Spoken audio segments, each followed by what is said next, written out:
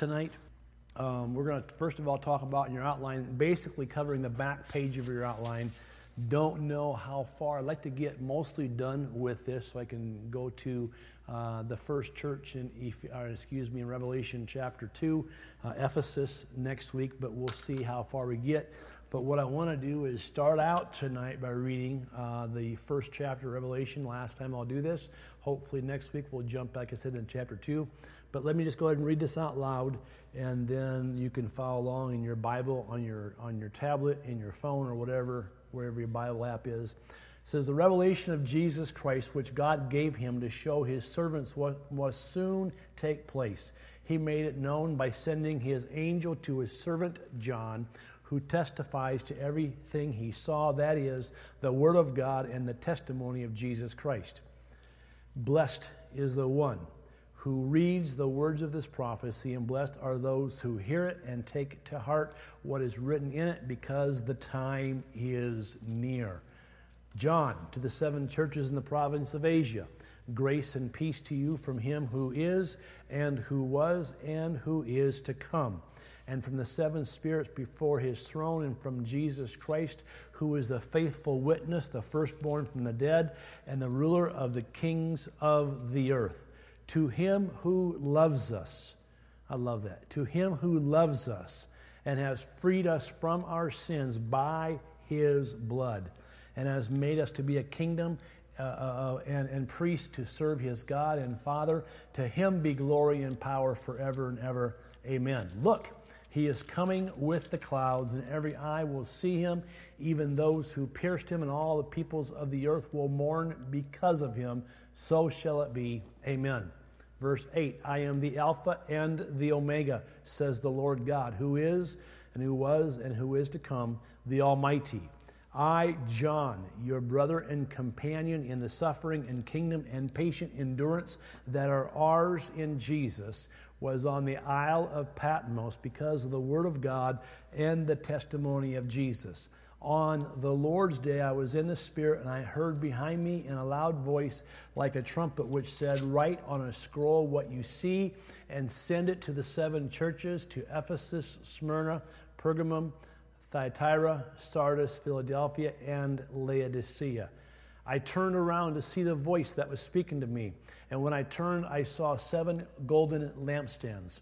And among the lampstands was someone like the Son of Man, like a son of man, dressed in a robe reaching down to his feet, and with a golden sash around his chest. His head and hair were white like wool, as white as snow, and his eyes were like blazing fire. His feet were like bronze glowing in a furnace, and his voice was like the sound of rushing waters. In his right hand he held 7 stars, and out of his mouth came a sharp double-edged sword.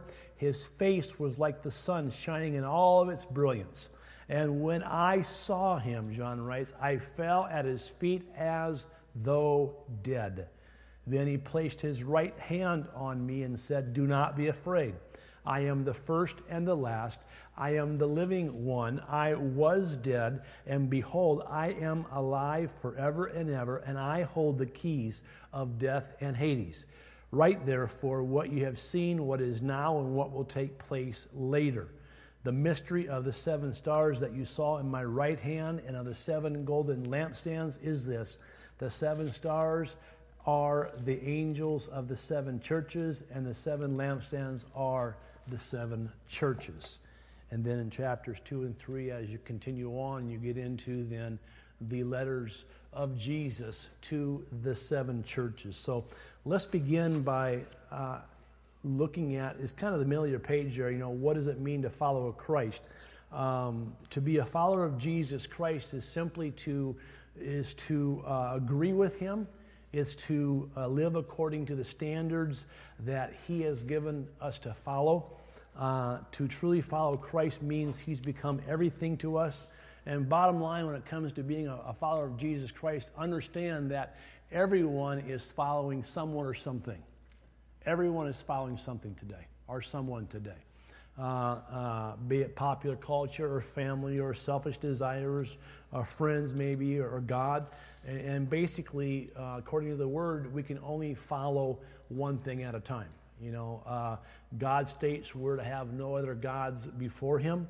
And to truly follow Christ means we don't follow anyone else or anything else. We are set, our face is set like a flint, so to speak, and we are following hard after Christ. Jesus said this in Luke 9:23, "Whoever wants to be my disciple must deny themselves and take up their cross daily and follow me." So if you're following someone, that means that that person's leading, you're not.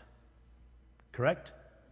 And so following, there's no such thing as a halfway follower of Jesus Christ. And I think this is kind of the problem, or this is problematic today, and really in the church in every age and every era.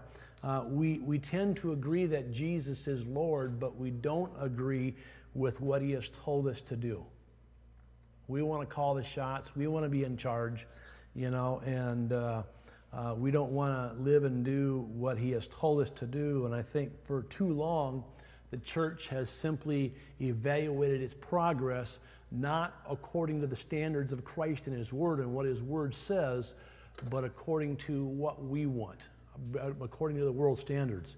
And really getting back to then the purpose of this study is to really reveal how the head of the church, Jesus Christ, calls His church out of soul-distressing places, calls the church out where the church has got off on their own and doing their own thing, and really this is what it says in Ephesians 5:10, find out what pleases the Lord.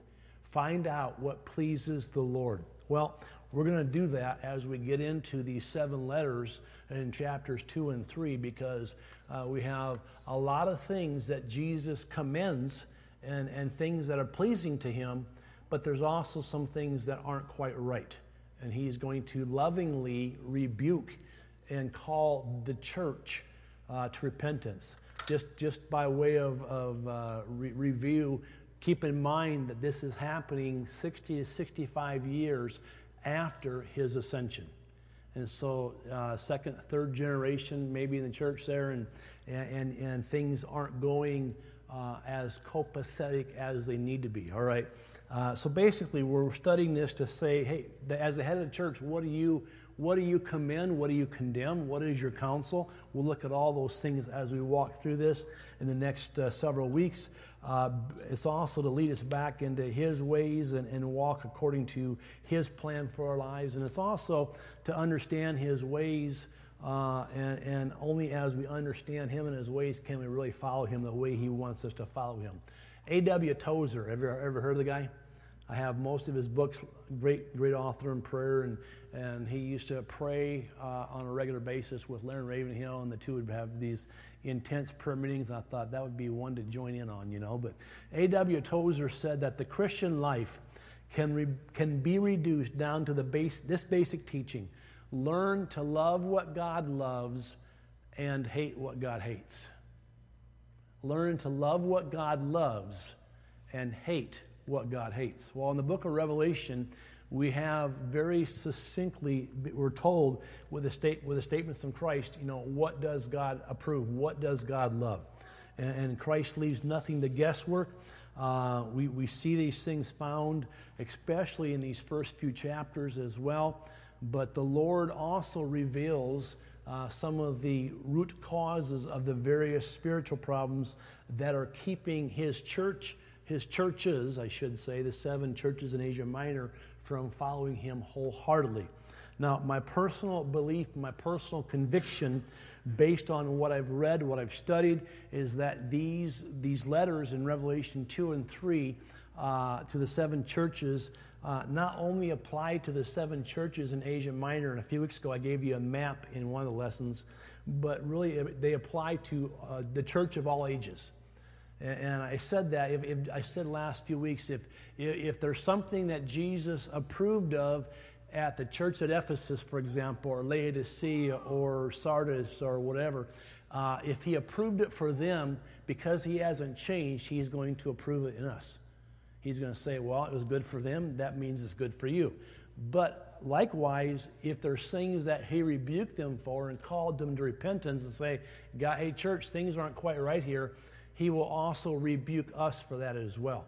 And I point to myself first because he's speaking to the 7 stars, the pastors, the messengers of these churches. And so, in other words, if he says to one church, repent because of thus and so, he's going to say that same thing to us if we have that same problem in our midst as well. And besides, after each letter to each church, he says, he who has an ear, let him hear. Now, turn and look at your neighbors. Do they have ears? Tug on their ear if you feel secure enough to do it. No, just teasing you. But we all have ears, but are we hearing what the voice of the Holy Spirit is saying?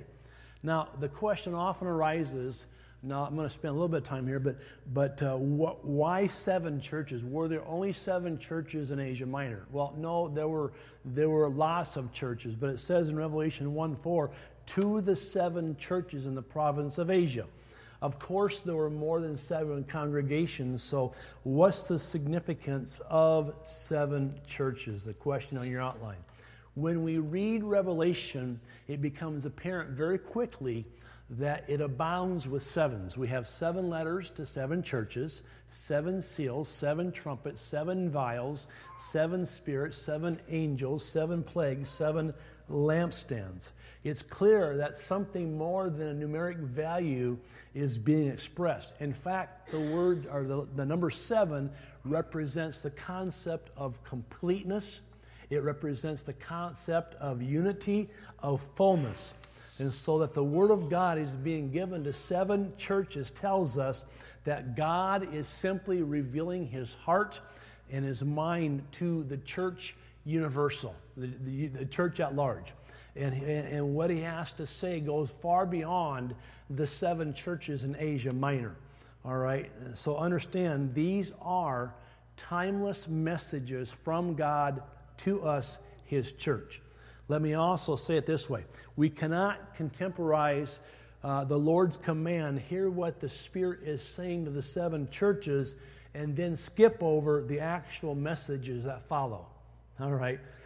John Wolverd of Dallas Theological Seminary, in his book, The Bible Knowledge Commentary, an exposition of the Scriptures. I also have his book, his commentary on Revelation on my desk right now, as well as I got Stanley Horton's book, and I got John Wolverd's book, and there's one more. Newell, I think, is the author.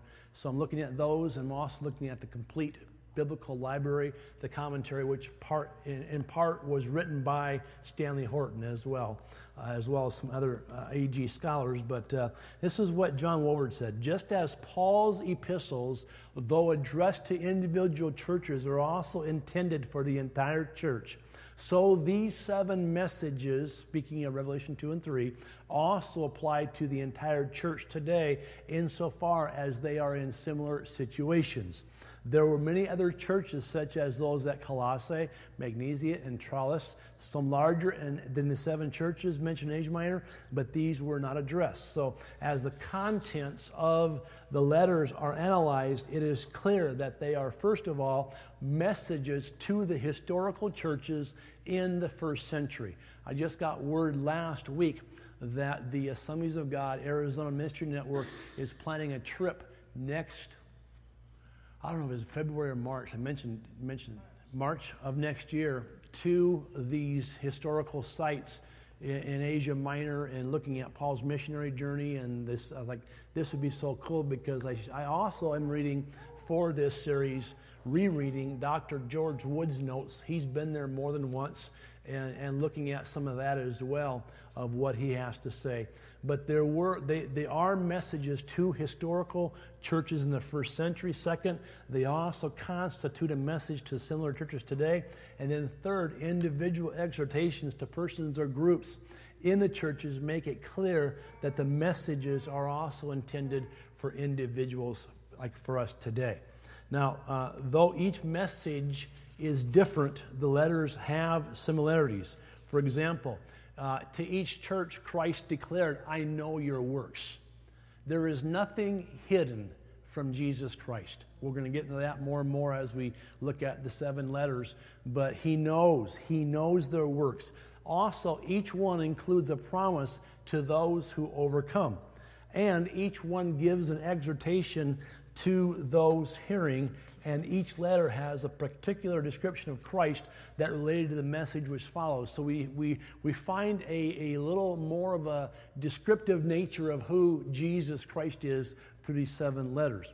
Each letter includes a commendation, except the letter to Laodicea, a rebuke, except the letters to Smyrna and Philadelphia, an exhortation and an encouraging promise to those heeding its message. As we go through this, you'll see headings like, okay, what does Christ commend to the church in Ephesus?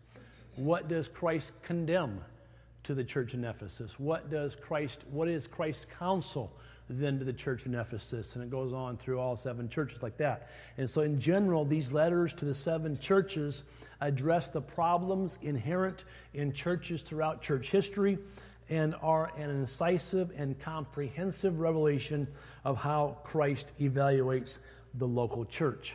Bottom line is, we, part of the church, need to be careful how we build His church. Because it says this in 1 Corinthians 3:10. By the grace God, Paul says, by the grace God has given me, I laid a foundation as an expert builder, and someone else is building on it. But each one should be careful how he builds.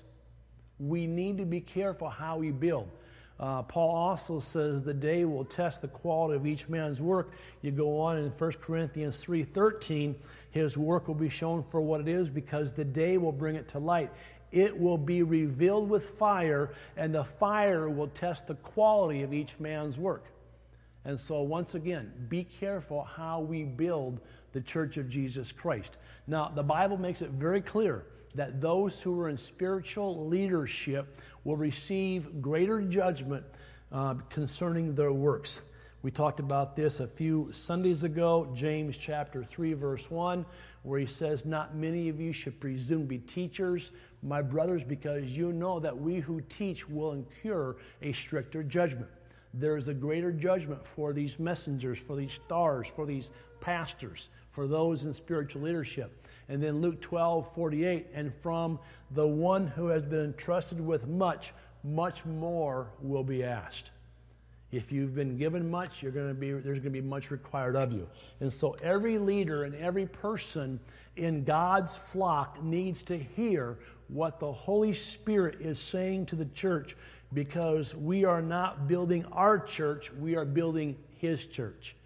And we are accountable to Him.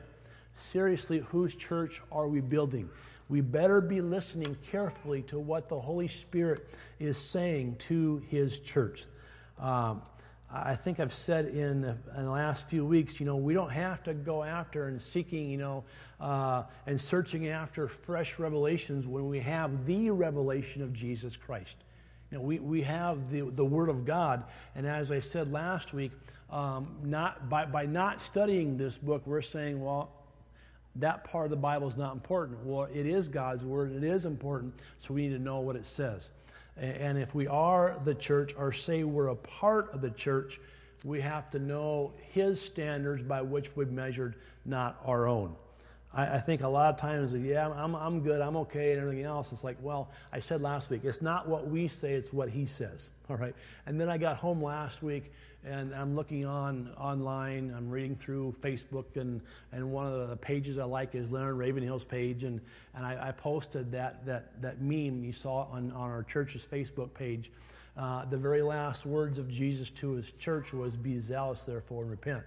And I was like, I just quoted some of this tonight, and here it is, putting this on, so that was kind of cool for me. But anyway, let's define the church. I know we define the church in many different ways today. Well, I'm going to church tonight, or let's go to the church, at 5525 East Baseline Road. It's defined by a physical location, not all bad, because Jesus, was defining the church in Ephesus and in Smyrna, so that's okay. But let's define the church according to the Word. The New Testament word for church is the Greek word ecclesia, E-C-C-L-E-S-I-A. And that simply means a called out company, or assembly. A people who are called out. Now, in Greek secular society, this word signified those citizens within a city who were free and could vote. In other words, they alone held the power to make changes, like it used to be in America when we had the freedom to vote. I'm just joking here, but they became the governing body of the city, of the province, and I thought, what an incredible revelation we have of God's purpose for His people, that we be a people who are influential in showing people the light of the gospel of Jesus Christ. See, God has called out the church in order that we should continue in the high and holy calling of simply bearing testimony to the living Christ. In other words, this is what Christ has done. That's the job of the church. That's my job. That's your job as part of the church, is really to make Christ known as the Lord of salvation throughout the whole world and the whole earth. And I think it's time for the church to be the church. I mean, let's be the church. Let's not apologize. Let's not hide our light under a bushel, so to speak, but let's let our light shine. We are the called out assembly. We are the ones that can and will fulfill the purposes of God. Ephesians 2:6 says, "And God raised us up with Christ and seated us with Him in the heavenly realms in Christ Jesus." And so we need to understand, who we are in Christ, where we've been spiritually positioned in Christ. We're walking with the one in whom is all power and all authority, and that's to be the church. That's what God has called us to be. Now, Jesus made it clear that His followers were to reflect His light and to be the light of this world. We are to be messengers of His saving power, the preserving salt of the earth. Rather than exposing darkness, though, I'm afraid that we've allowed darkness to settle in on the church and to invade the church, and we've gotten our eyes off the light of the world. That is truly reflective of what I read 2 Sundays ago in the Christian Post, where many evangelical pastors are now saying, like 40%, yeah, you can earn your way to heaven. They don't have a biblical worldview. They don't have a biblical view of the sanctity of life. And I can go on and on and on. And it's like the church is in the shape it's in today, Western church, I should say, in America, because the pastors spiritually aren't where they're supposed to be at.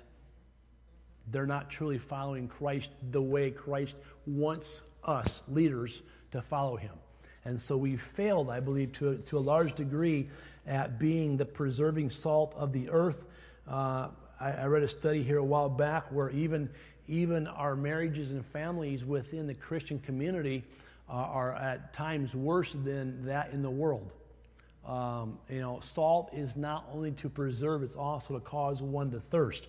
Well, rather than the world wanting what the church has, the church tends to thirst for what the world can offer. And that's not biblical Christianity. And I think just as Christ rebuked 5 of the 7 churches in Asia Minor, there's some rebuking that needs to go on and calling to repentance today. And so what's the solution to all this? We must turn our eyes back on the one who is leading the church, period. All right? And I'm preaching to the choir tonight because you're here, but you understand what I'm saying. Revelation 1, 12, and 13. I like this. I turned around to see the voice that was speaking to me.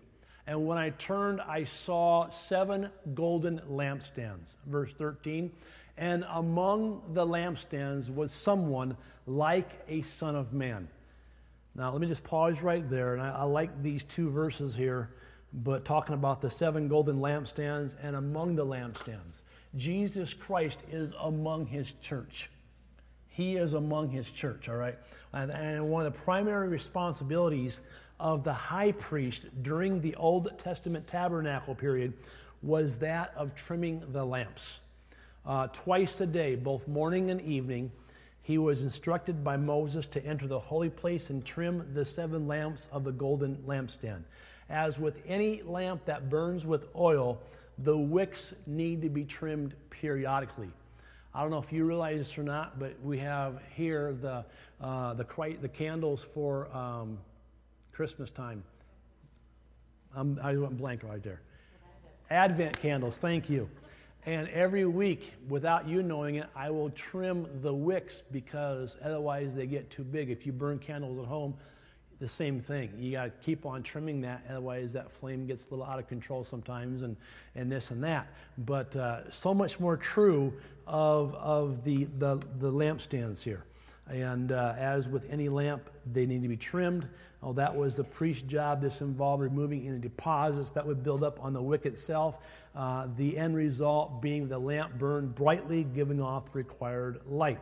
Well, if these deposits weren't removed, then the light gradually weakened and ultimately would go out, plunging everything into darkness. This is why Jesus said in Revelation 2:5, remember the height from which you have fallen. Repent and do the things you did at first. If you do not repent, I will come to you and remove your lampstand from its place.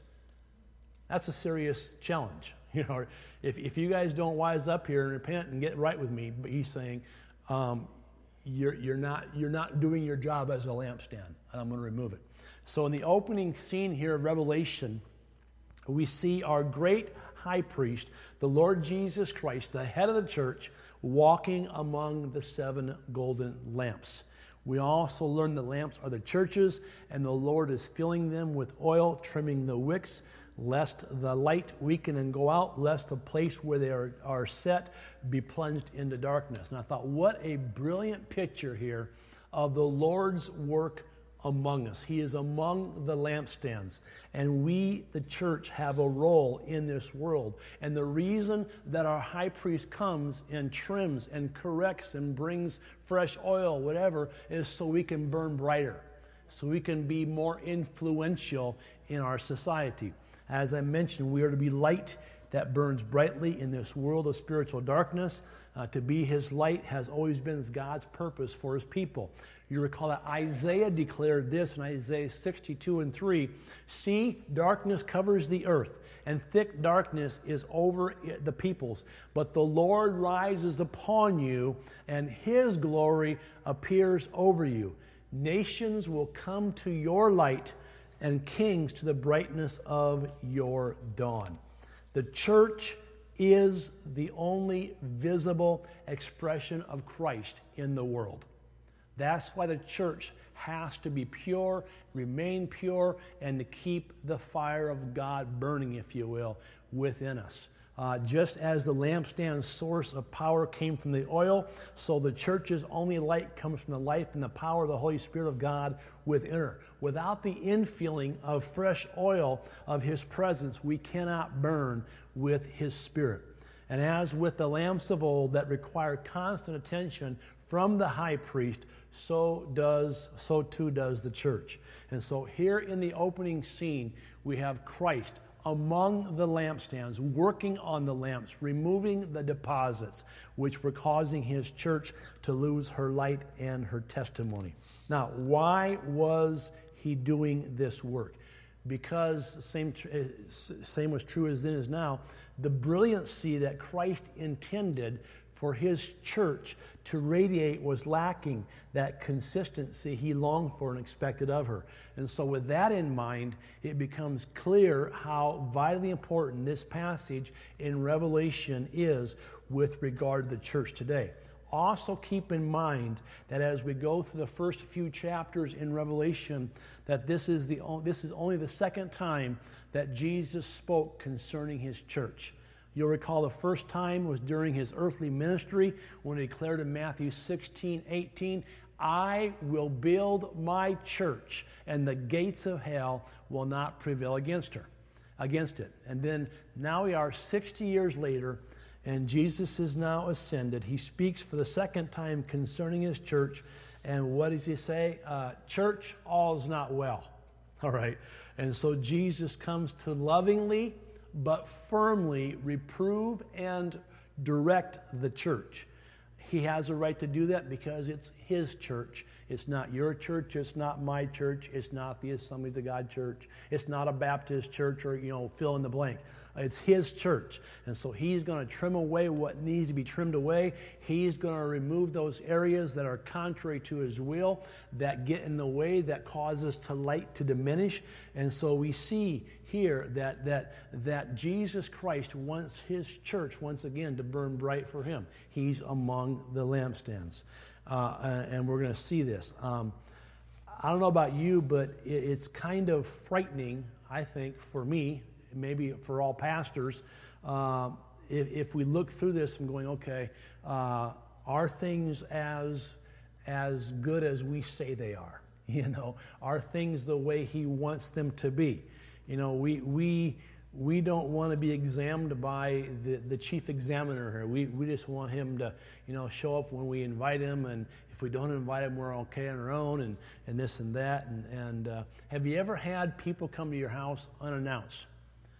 And it's like, okay, I didn't get my bed made, I didn't get the stuff picked up, I didn't dust the furniture, and it's like, okay, what if the Lord would come and go, I'm here for a visit. Could you come back in a couple days, a couple hours, a couple weeks, Lord? I'm not quite ready. So I'm not sure if the pastors here are really ready to receive this or not, but they received it. And so we just got to make sure we're doing things his way and not our way. If I was to tell you or tell whoever, I've been having migraine headaches and I don't know what to do and this and that. Now, you have to understand that even those in the medical profession is divided when it comes to prescribing treatment, maybe for a headache. For example, the family doctor might prescribe some painkillers. The chiropractor might recommend some type of adjustment. The nutritionist would say, yeah, you need to change your diet. You're not eating right. You need to get some healthier food in you. The optician would suggest that your headaches are caused by eye strain and you need some new glasses or contacts. The psychiatrist may say, hey, you need some therapy because, hey, after all, there's so much inner conflict going on in you because of your parents or because of your background or this or that or whatever. See, each solution by itself may be totally wrong or it may be a needful part of the whole answer, but oftentimes the same thing happens today. Where in Christianity, we have our way of addressing things. We have our way of doing things. Imagine, for example, what would happen, for instance, if we were to send a Pentecostal to help a church from a more traditional or liturgical branch of Christianity, where the leader and the congregation are feeling dry, they need some direction, while the Pentecostal's diagnosis may be somewhat biased, and it could go something like this. What this church needs is some life. The service is too slow. It's too lethargic.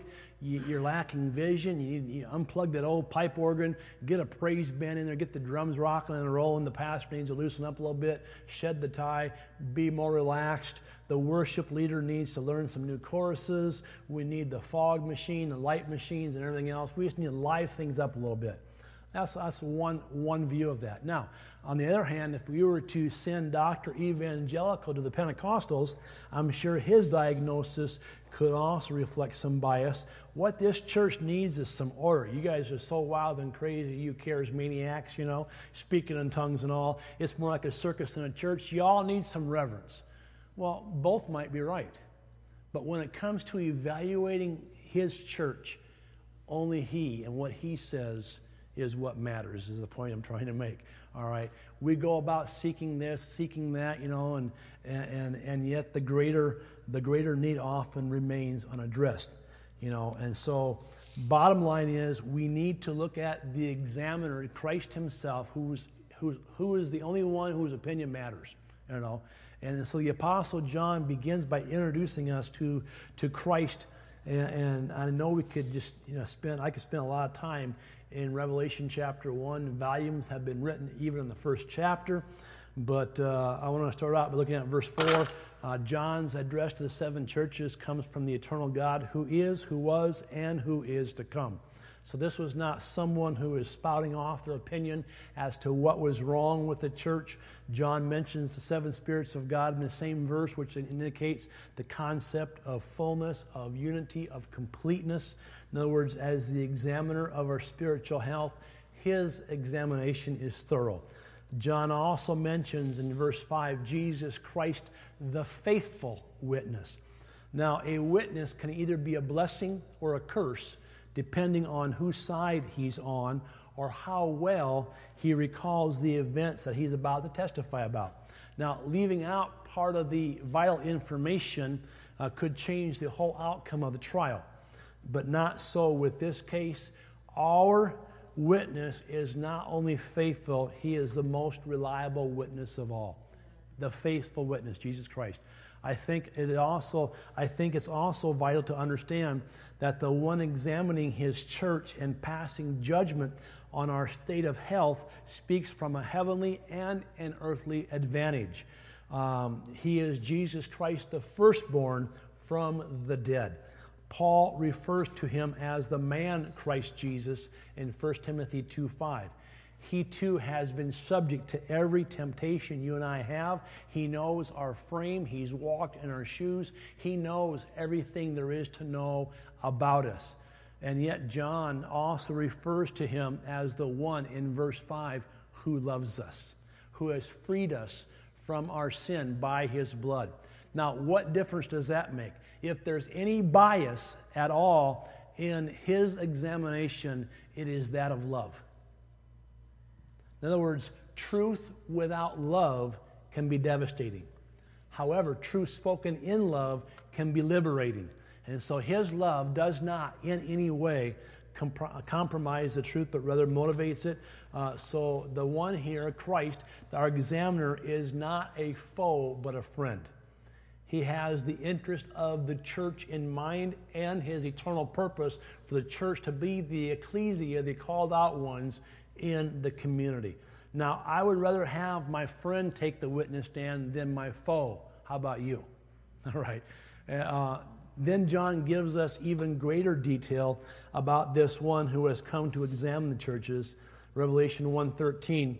And among the lampstands was someone like a son of man, dressed in a robe, reaching down to his feet with a golden sash around his chest. And so the 7 churches needed to know that Christ was still in their midst as their compassionate high priest and conquering king. The attention here is not on the churches, but on Jesus Christ in the midst of the churches. That's the emphasis here. And so always keep in mind, and I'll say this from time and time again, but the book of Revelation is first and foremost a revelation of Jesus Christ. Not the Antichrist, not the church's problems here, not whatever. It's about Christ. Jesus is described as one like unto the Son of Man. This is an example of the use of the Old Testament language in the book of Revelation. As I said last week, throughout this book, it is the only New Testament book that quotes the Old Testament as much as it does. No other New Testament book does that. The phrase, like unto the Son of Man, is also prophesied in Daniel 7:13. We talked about Daniel and Revelation. And we'll even get into Ezekiel and Zechariah as we go through this. In my vision at night, Daniel 7:13, I looked, and there before me was one like a son of man, coming with the clouds of heaven. He approached the Ancient of Days and was led into his presence. And so this Jesus whom John saw is the triumphant one who will come to receive dominion and glory, Daniel 7:14, and a kingdom that all people, nations, and languages should serve him. Then we move on to his clothing.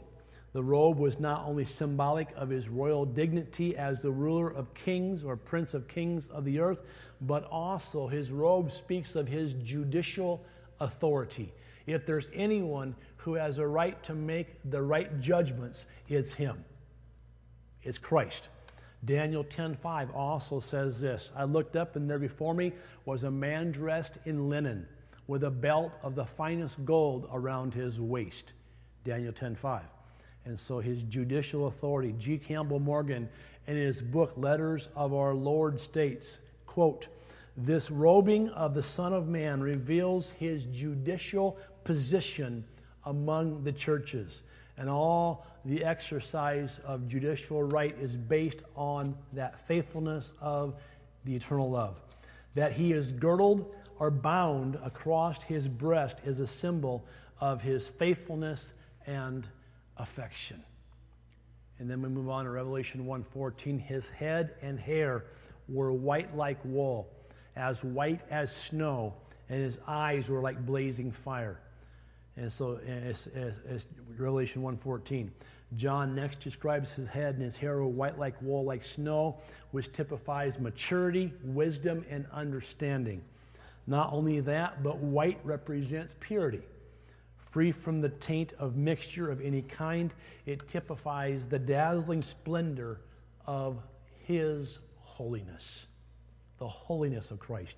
Once again, Daniel 7, verse 9.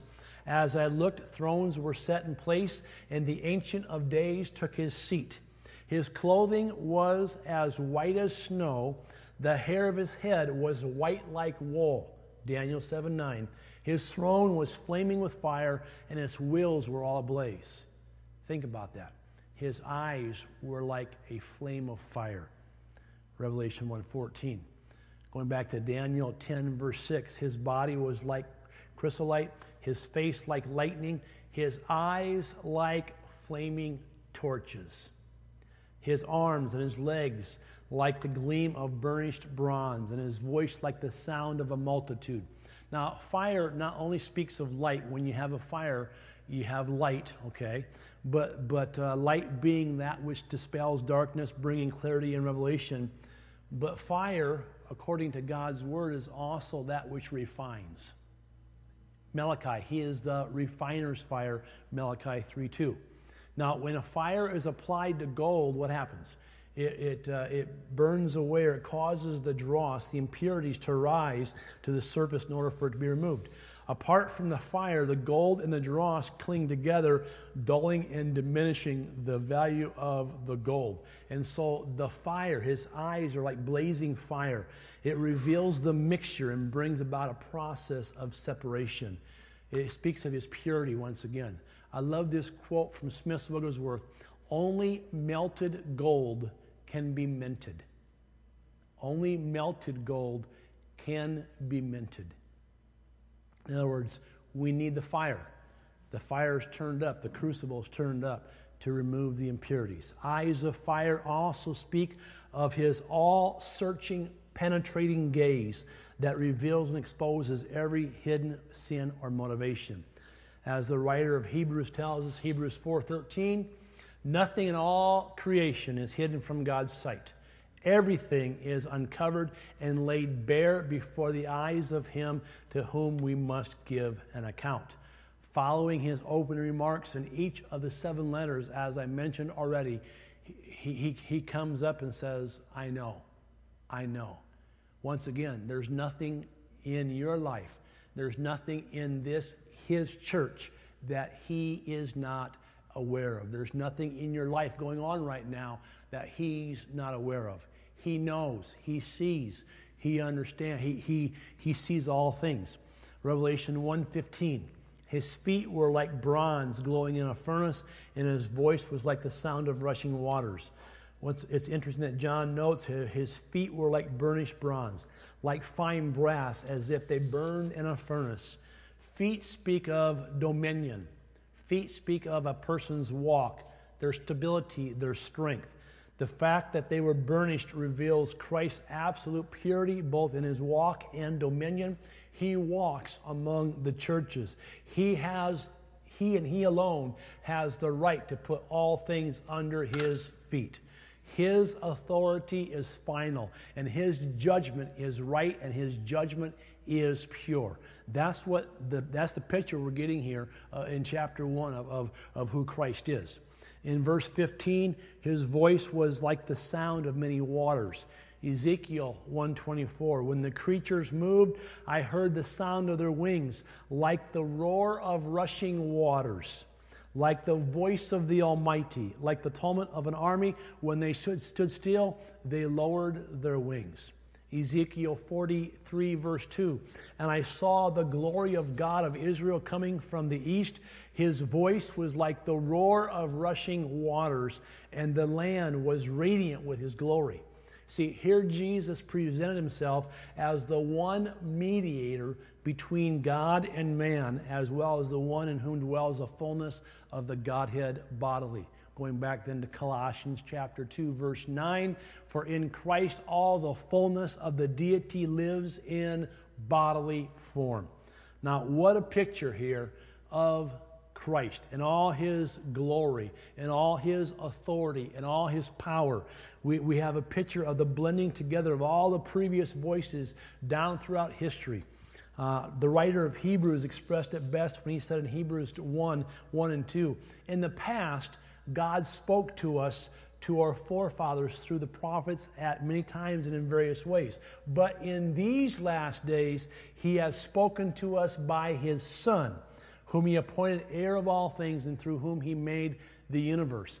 In other words, the mighty voice, like the sound of many waters, ties together all the previous voices, all the voices of old, all the prophetic voices, just as a mighty river contains the water from various streams that flow into it. His voice does not contradict his previous words spoken by his servants and the prophets of old, but rather is the blending of all of them into one, the voice of many waters. His voice remains the same because his standards and his values have never changed. Amen. The voice of many waters.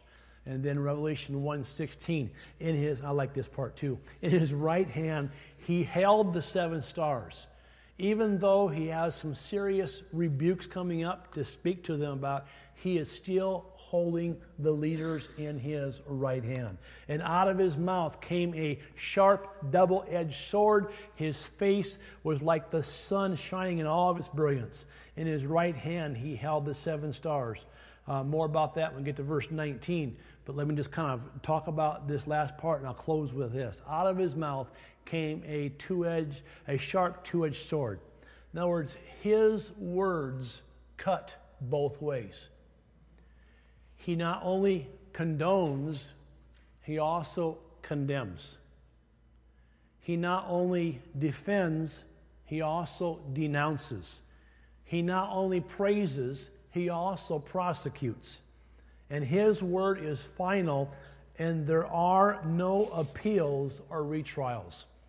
What he says is what matters. Isaiah 11:4. But with righteousness he will judge the needy. With justice he will give decisions for the poor of the earth. He will strike the earth with the rod of his mouth. With the breath of his lips he will slay the wicked. Isaiah 49 verse 2. He made my mouth like a sharpened sword. In the shadow of his hand he hid me. He made me into a polished arrow and concealed me in his quiver. Ephesians 6:17.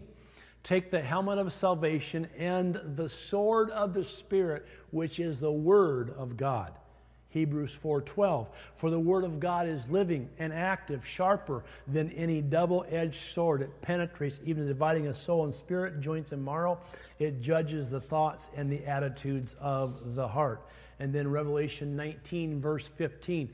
Out of his mouth comes a sharp sword with which to strike down the nations. He will rule them with an iron scepter. He treads the winepress of the fury of the wrath of God Almighty. Church, his sword, his word is powerful. His word is what matters. It will not return to him void. His face was like the sun shining in all of its brilliance and its strength. And so we'll pick that up next week because of time. But keep in mind, as we're walking through this, getting a description of Christ, I see the holiness of Jesus. I see the majesty of who he is. I see one who is going to say things and some hard things to the churches, and yet what he says is what matters. His word is powerful. His voice is powerful. I want to pause right there. We'll pick this up some more. I have a few more things to say before we get to Ephesus next week. But my challenge to you is to keep on reading chapter 1, but then move into chapter 2 and start reading his letter to the church at Ephesus and see what he commends. He commends several things in Ephesus. It's a great church, but he also condemns some things. And then what was his counsel then to the church at Ephesus? We'll talk about that more next week, but we have here, I think, a glorious picture of our King of Kings and Lord of Lords, but we also have what I will say a fearful picture of our King of Kings and Lord of Lords. And no wonder John, when he saw him, fell at his feet as though dead. It's like, and then what I love about this too is Jesus said, hey, it's okay. Don't be afraid, John. And so we have the rebuke is going to go on, yeah, but we also have his love. He's doing all this because he loves his church. And he wants the best for his church. And if we can have ears to hear what he's saying, we'll be that much better off as well. Amen? All right, you can go ahead and stop the recording. Any questions?